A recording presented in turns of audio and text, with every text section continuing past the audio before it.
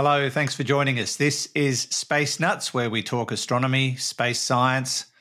We can solve some of your pet problems. We can do all sorts of things. As long as you're not sending them up in a Sputnik-like rocket or anything like that, we might have some advice for your pets, but not today. We've got plenty on. We're going to talk about a new discovery by the James Webb Space Telescope.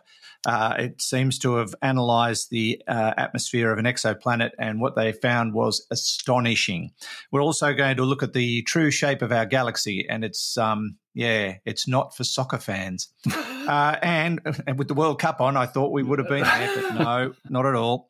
And we're going to answer questions about Jodrell Bank and, surprise, surprise, dark matter and black holes, all coming up on the very next edition, this one, of Space Nuts. 15 seconds. Guidance is internal. 10, 9. Ignition sequence start. Space Nuts. 5, 4, 3, 2. 1, 2, 3, 4, 5, 5, 4, 3, 2, 1. Space Nuts. Astronauts report it feels good.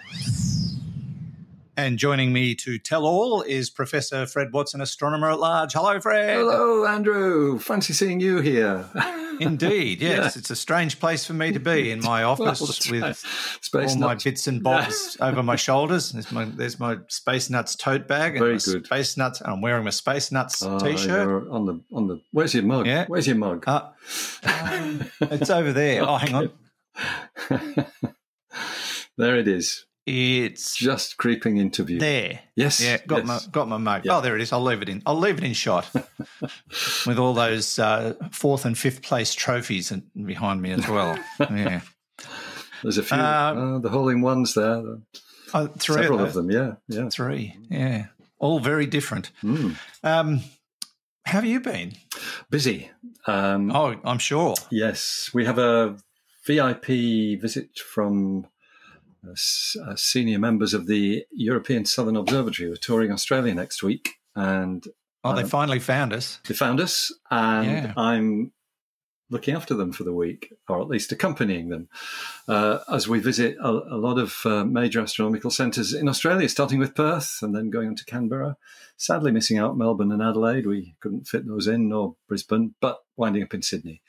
So they don't get to see the great Melbourne telescope? They don't, no, they don't. But that's because it's called GMT, and GMT is also the Giant Magellan Telescope, which is one of their competitors, so they wouldn't want to do that. No, so we're in the final stages of arranging all that, and at least I hope we are. They all wind up at our house, actually, Andrew. They'll be in this very room in exactly a week tomorrow, for dinner. Wow. Work that one out.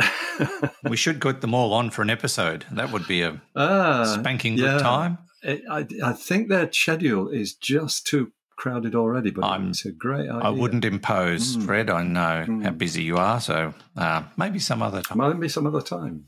Yes. All right, let's get down to today's topics. And first up, another revelation by the James Webb Space Telescope, and it's gone back to a planet it sort of looked at very early on after it was made operative or operational, and we've made some amazing discoveries. You and me personally. Because we got to use it. We've read it. Yeah. You're right. It's WASP 39b, which, if I remember rightly, we saw a spectrum of very early on in the piece, which had traces of water vapor in it.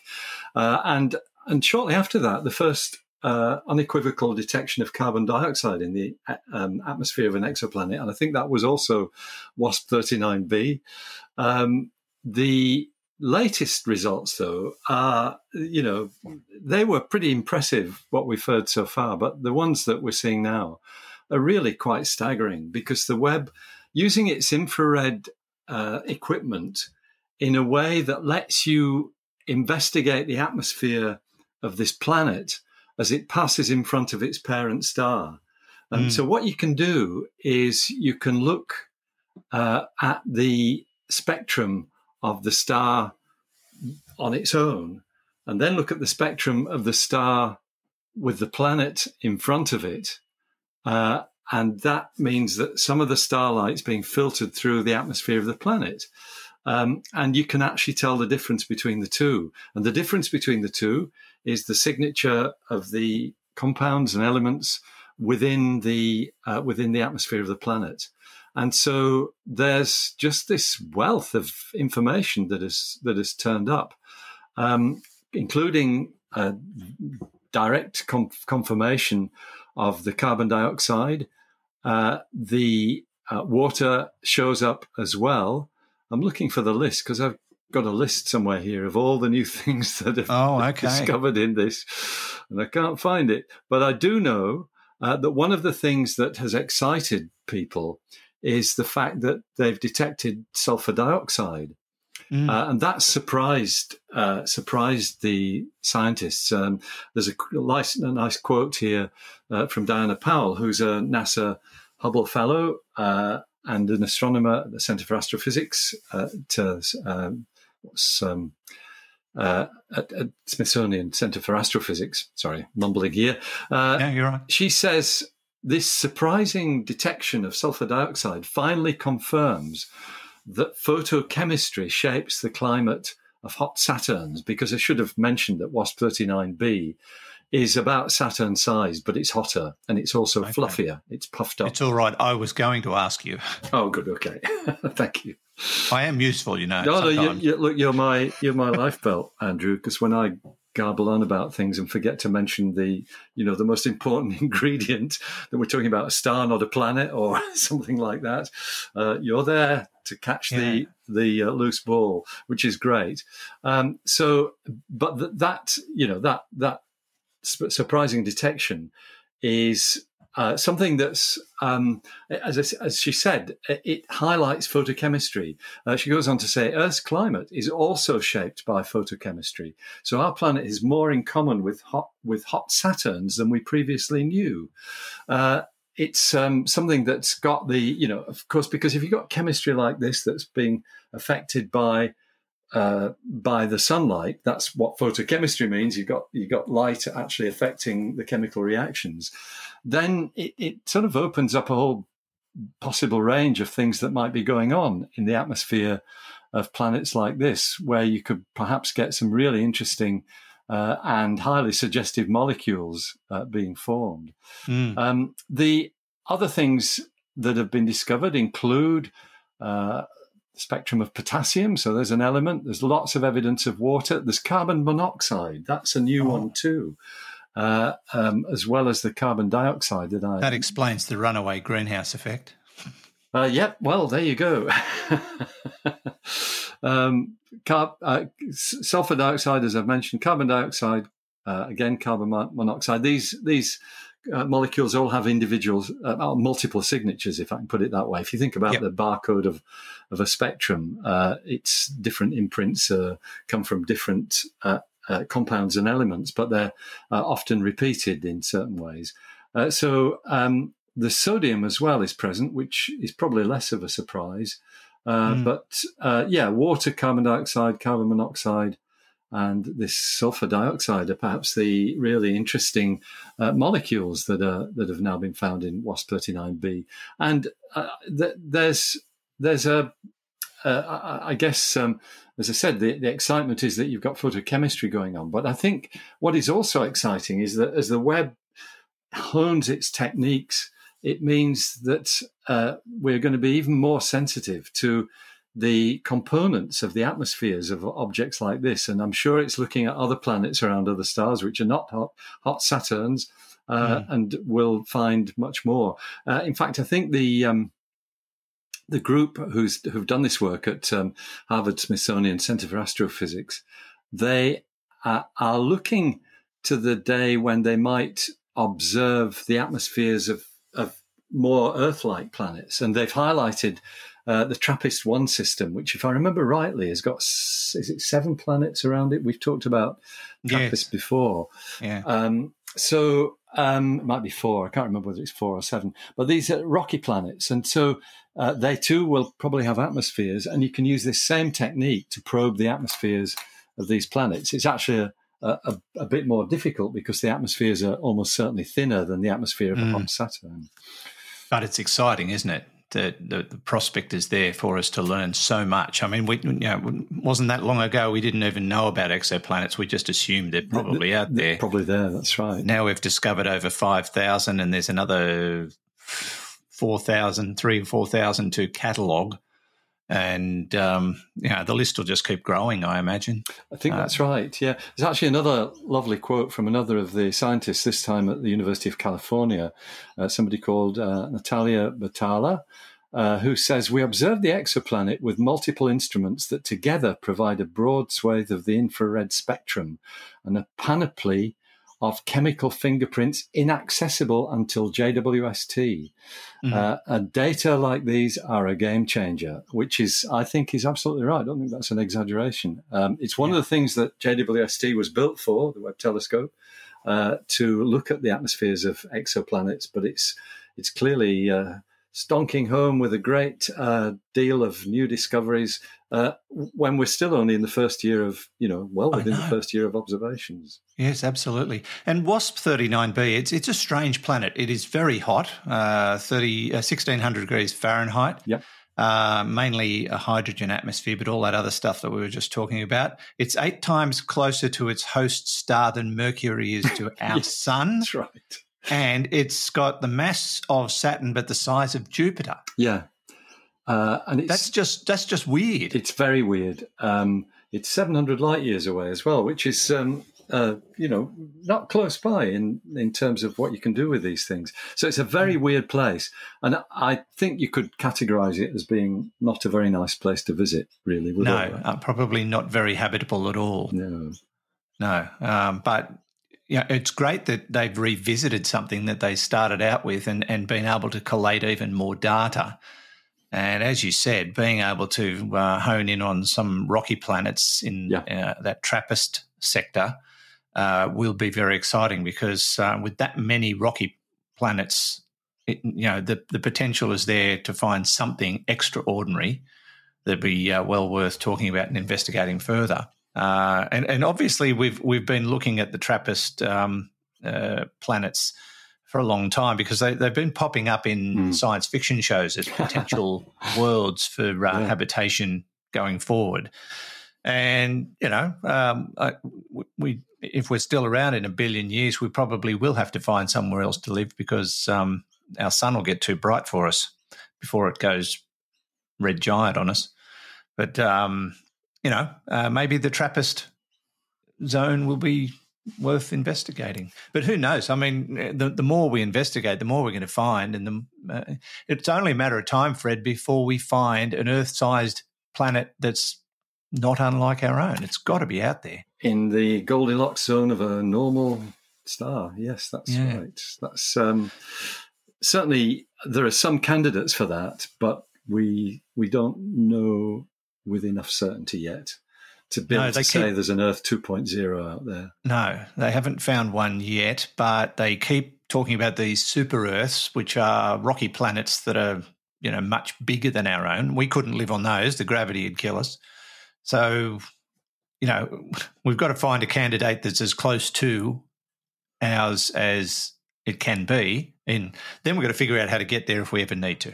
And that's an even bigger problem. That's the tricky bit. If it's ever solvable. Well, you could if you could build a powerful enough spacecraft and accelerate it to nearly the speed of light.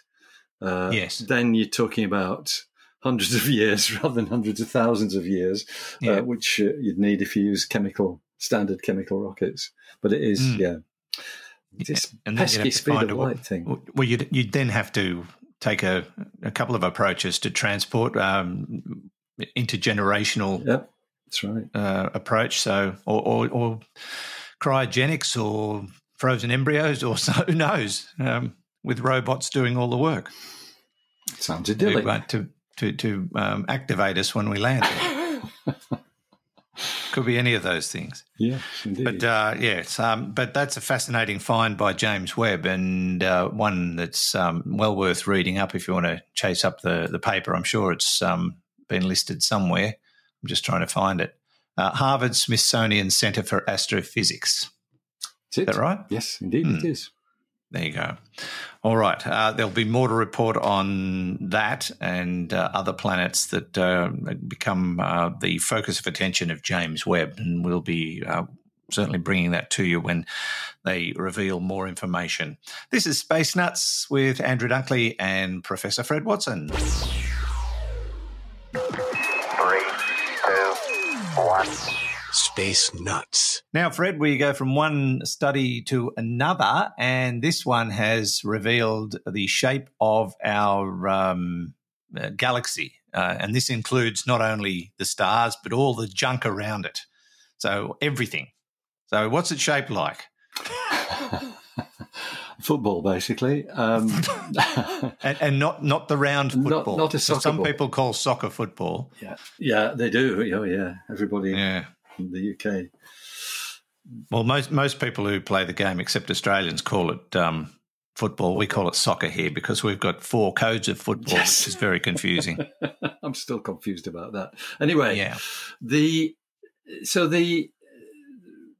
idea of a halo of stars sort of surrounding the galaxy, stars and other objects, I have to say, goes back a long, long way to when, scientists were first studying the geography of our galaxy.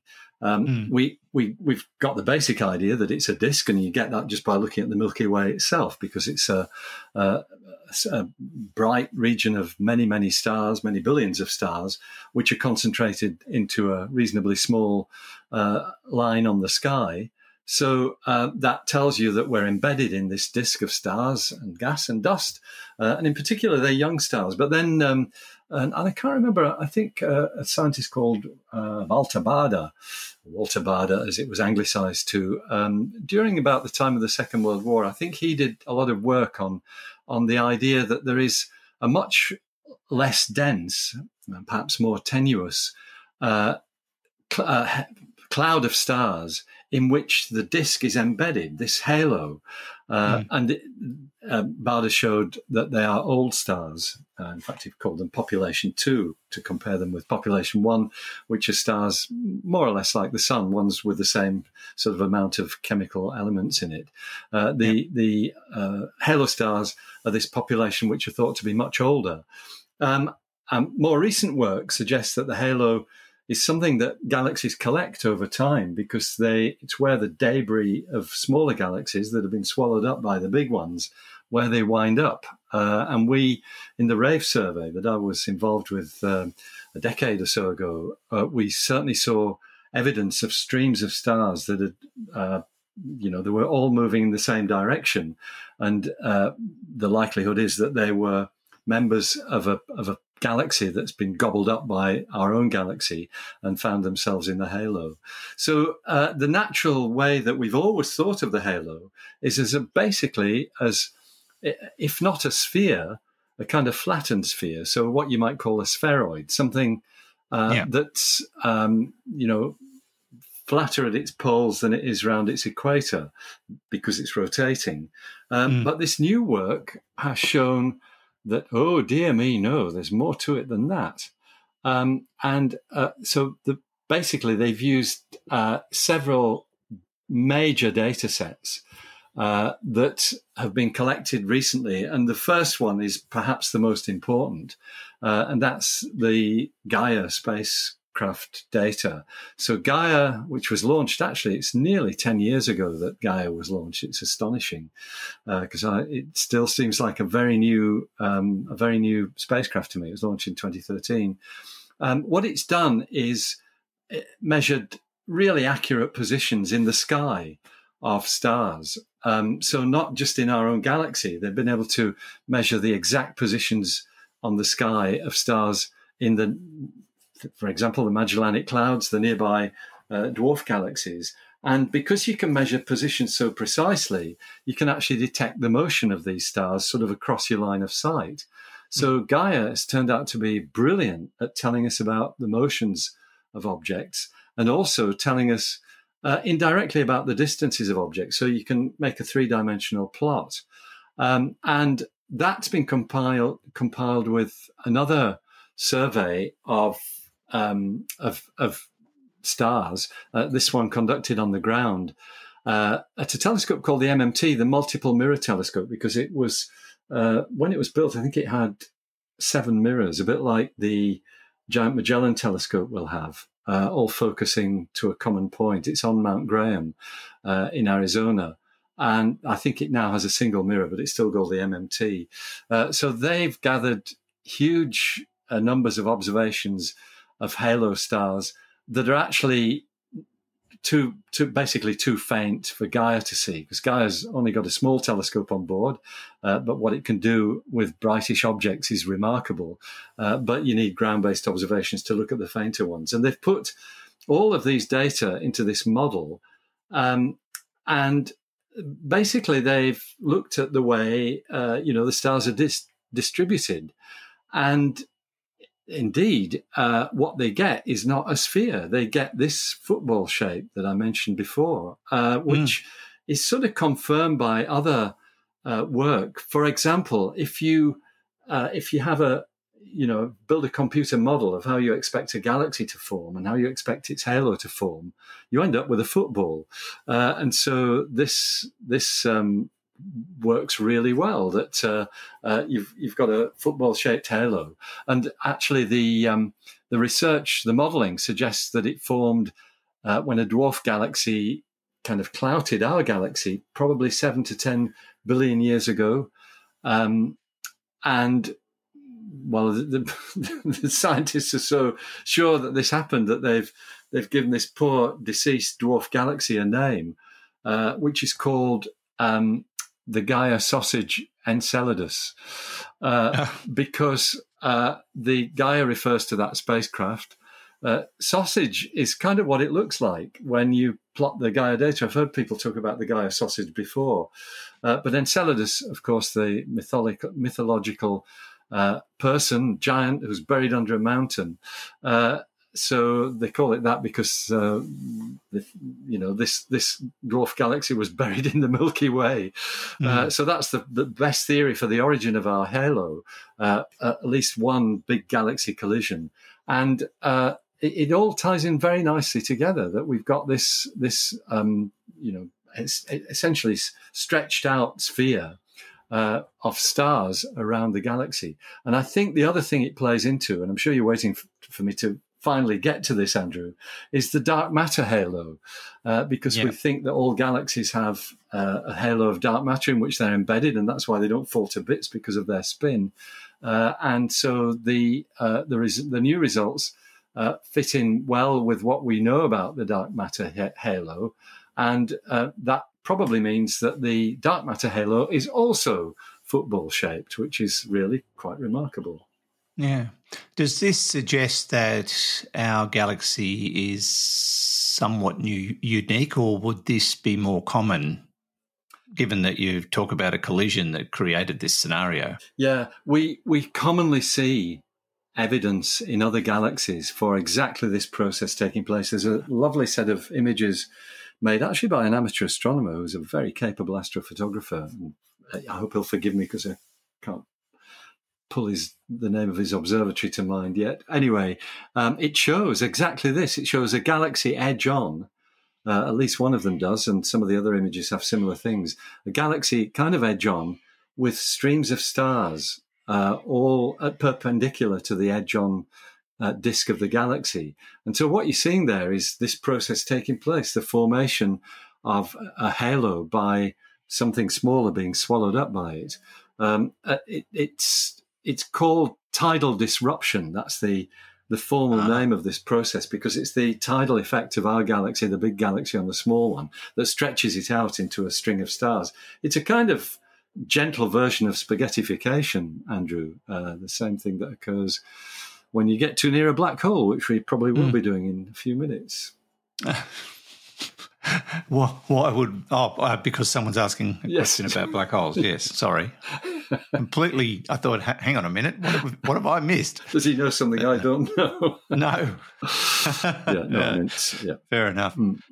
Because we can't see our galaxy from the outside. We're right in it, and we have to kind of work out the shape of it through other means. And I mean, we can look at other galaxies and that gives us a clue. But going forward, does this revelation give us something to work with to maybe solve other problems or issues or, I think it does. So you're absolutely right there, Andrew, about the fact that we're embedded in the galaxy, which makes it really hard. And to sort of map the halo is even harder than mapping the disk, because in the disk, you've got clouds of cold hydrogen, which can be picked up by radio telescopes and are not obscured by dust, and you can actually map them very accurately.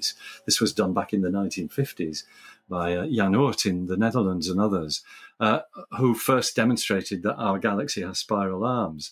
But the halo doesn't have any of that hydrogen. It's just this colossal aggregation of stars, which we think are more dense towards the middle. Very little to get a handle on to map it. And that's why it's taken so long to figure out that, it's a football. I think the technique that's being used for this, as well as some of the conclusions, particularly about the dark matter halo, will definitely have implications for future research. I'm sure. Okay. We're learning a lot today, Fred. We're also learning that my neighbour seems to be, I think he's mowing his grass, which might be what you can hear in the background there. I can't hear anything. Oh, that's very good, very good. Well, that's probably more because my wife thinks I'm going deaf, but no, there could be another reason I don't hear much. Could be, yeah. It's not marital deafness, is it? That sort of deafness. That's a good name for it. The yes dear one sort of thing. Selective deafness. That's what it is. Yes, that's right. I'll be deaf for the next 5 minutes, but then I'll be able to hear again later. Yeah. All right. No, that's a great revelation. And if you want to read about it, you can go to the phys.org website and find the story, The Tilt of Our Stars. It's all there.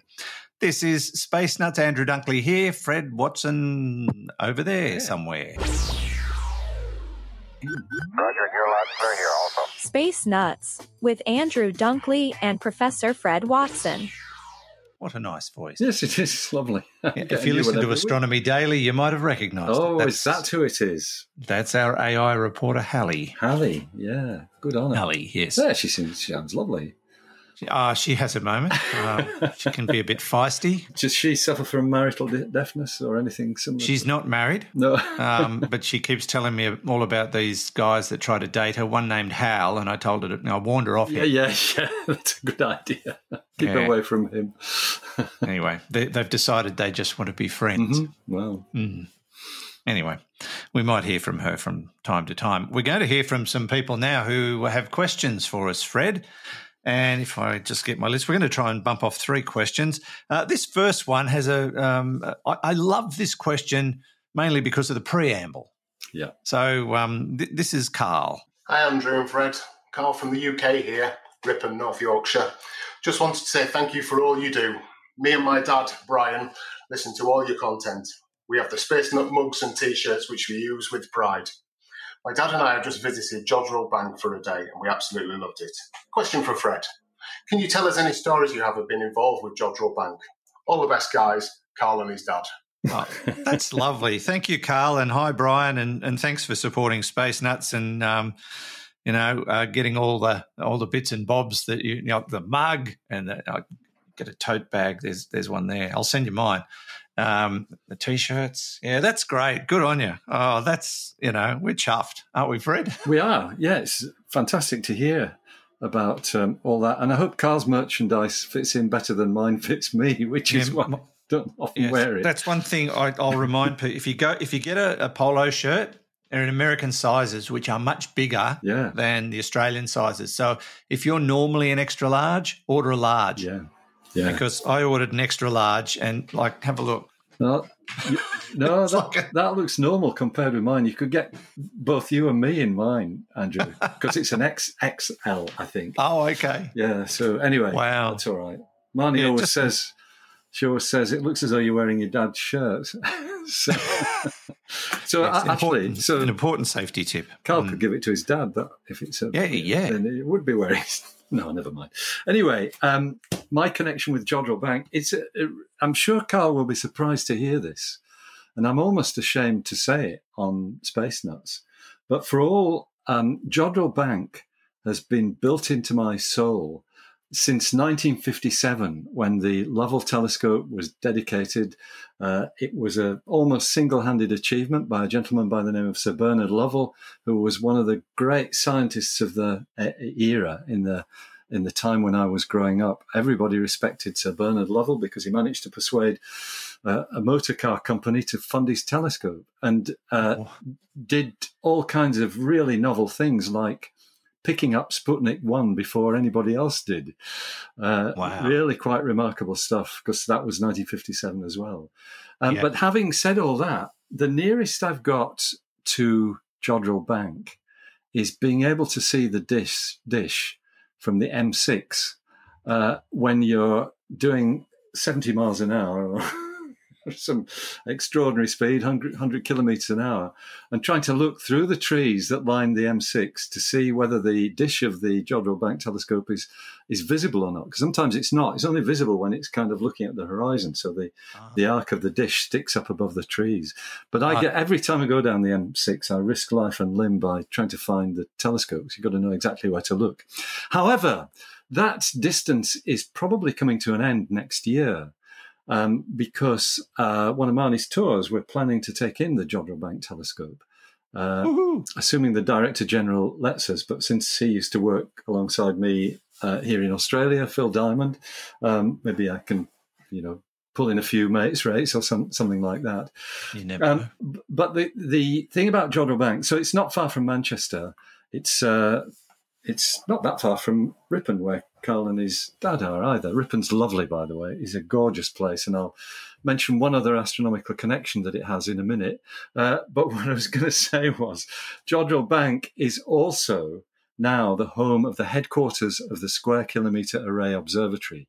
So that institution is a three-nation facility. It's got its low-frequency telescopes in Western Australia, or it will have when they're built. Its mid-frequency telescopes are on the High Karoo in South Africa. Their two are being built, but the headquarters is at Jodrell Bank. And so what you tend to get when you're mixed up with SKAO, the observatory, is photographs that show the South African telescopes as an artist's impression there under a beautiful clear blue sky. They show the Australian telescopes as an artist's impression under a beautiful clear Australian sky. And they show the Jodrell Bank dish under a clear blue sky, which I don't think has ever happened there, that near to Manchester. I'm sure it's a Photoshop job, and I keep telling people, you can't show that. That's not, nobody'd think not realistic. Britain. That's false information. False information. Just very briefly, the other connection that astronomy has with Ripon, where Carl and his dad live, is that the tomb of Charles Piazzi Smythe is there, who you probably won't recognise, but he was, I think he was the second, he might have been the third Astronomer Royal for Scotland, and the first person who discovered that you need to be on a mountaintop to do good astronomy. He actually went and observed on Teide, which is a volcanic mountain in Tenerife in the Canary Islands, and realised that how stunning the viewing is from a mountaintop. But towards the end of his life, he got a bit hooked on the magical powers of pyramids. He went slightly wonky.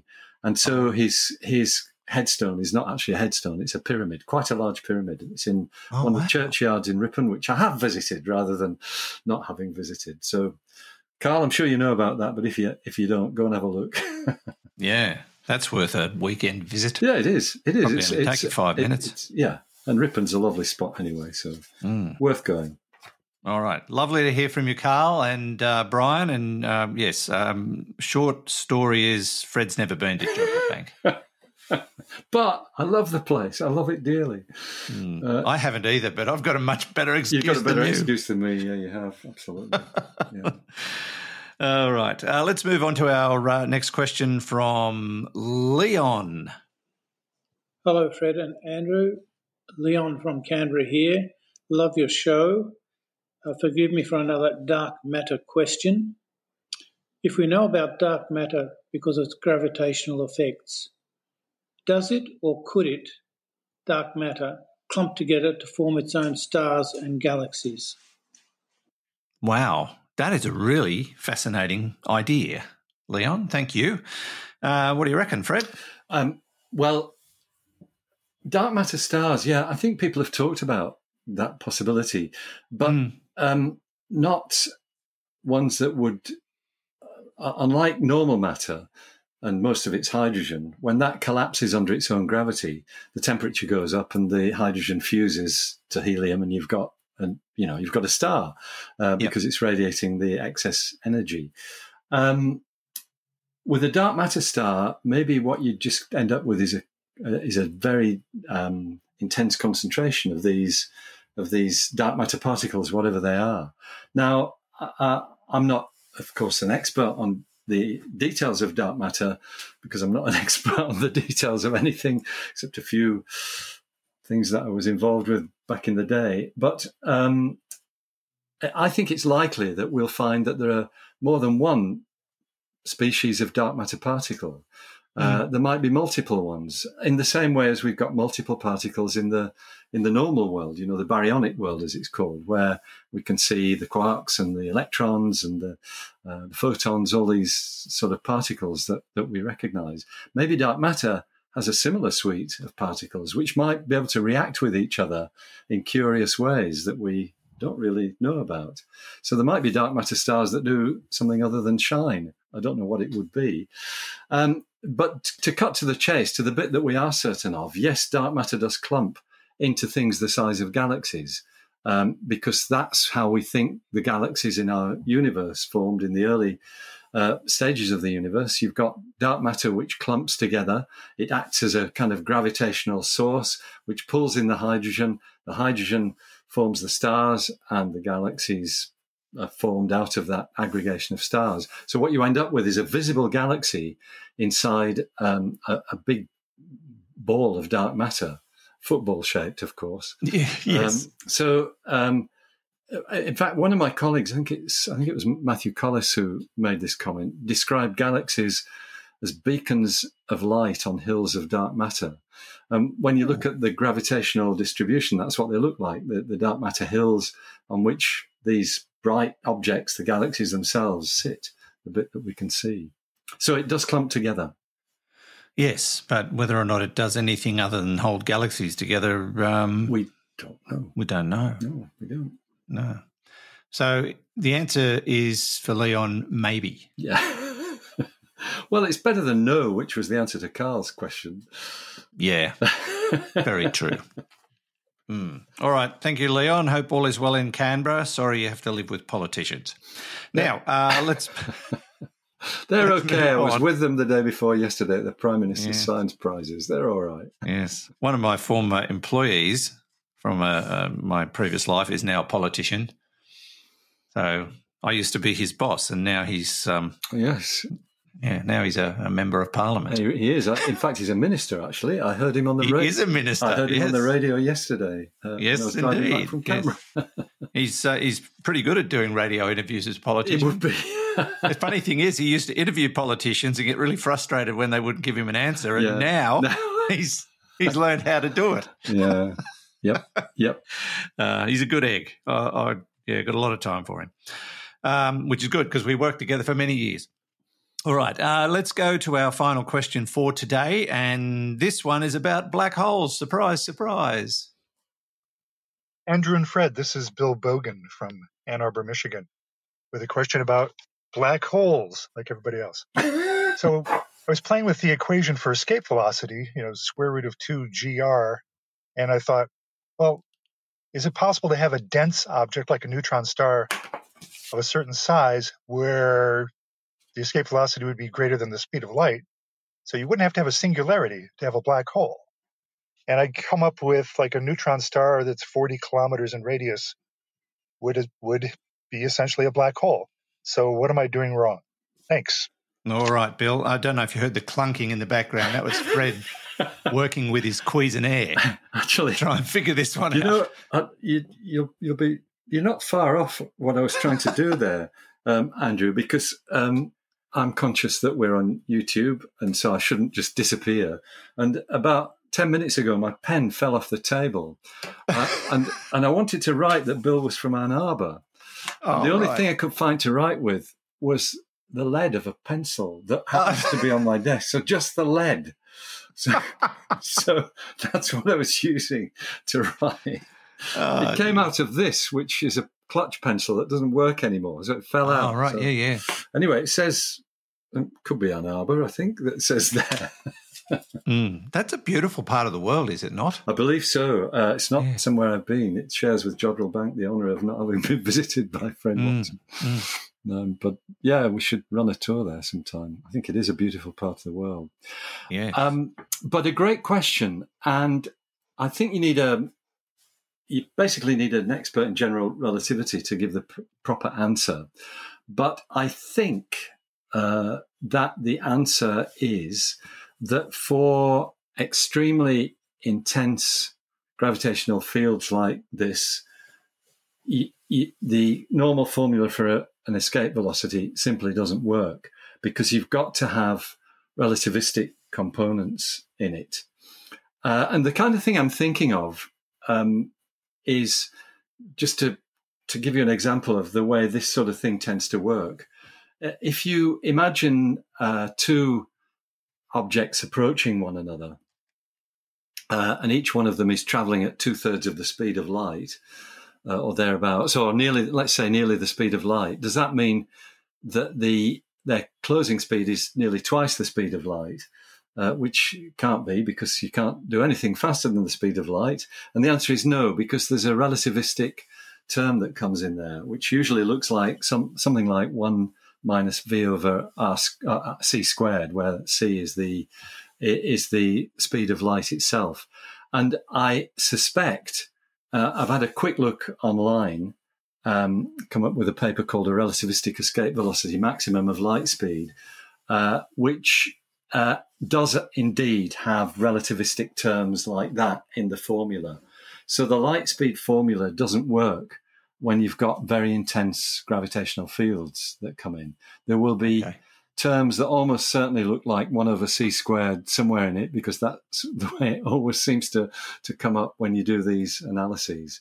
So that's the best of my knowledge at the moment, Bill. It's a great question.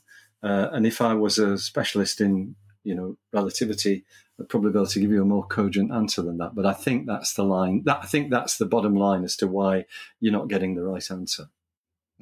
Okay. Bill, if you want to look up what Fred looked up, you need, because it's about black holes, you need to look on the dark web. Dear, oh dear. Yeah. I don't know whether I'd advise anybody to go and look at the dark web. No, I wouldn't go near the dark web. I wouldn't want to go near it either. It's a scary place. It must be, and probably followed quickly by a knock on the door from some agency. The Australian Federal Police. That's right, yeah. Indeed. All right, Bill. Not sure we could hit the nail on the head for you there. But... It wasn't the nail on the head. It was kind of hitting it relativistically on the head. Yes, indeed. And now I did quickly, while you were doing all that really easy stuff, I looked up Ann Arbor, founded in 1824. I found this interesting, Fred. Ann Arbor was named after the wives of the village's founders, whose wives were both named Anne. Oh, wonderful. And the arbor bit refers to a stand of bur oak trees. Yes, lovely. Yeah. I thought it. And I do know the PGA Tour plays in that district every year. I'm pretty sure the golf goes there once a year. But yeah, beautiful part of the world. Lots of water. All right, Bill. Thank you so much. Hope you're well, and thanks for sending in your question that we couldn't do anything with much. I thought I did a reasonable job on that, Andrew. I think you did. Yes, your access to the dark web just surprises me greatly. It would surprise me too. Just a reminder too, if you would like to send us some questions, we've got a whole bunch at the moment which we're working our way through. You just need to go to our website, spacenuts.io or spacenutspodcast.com, and click on the button on the right-hand side that says send us your voice message. You can do it that way, or you can hit the AMA tab. I'm doing this right now.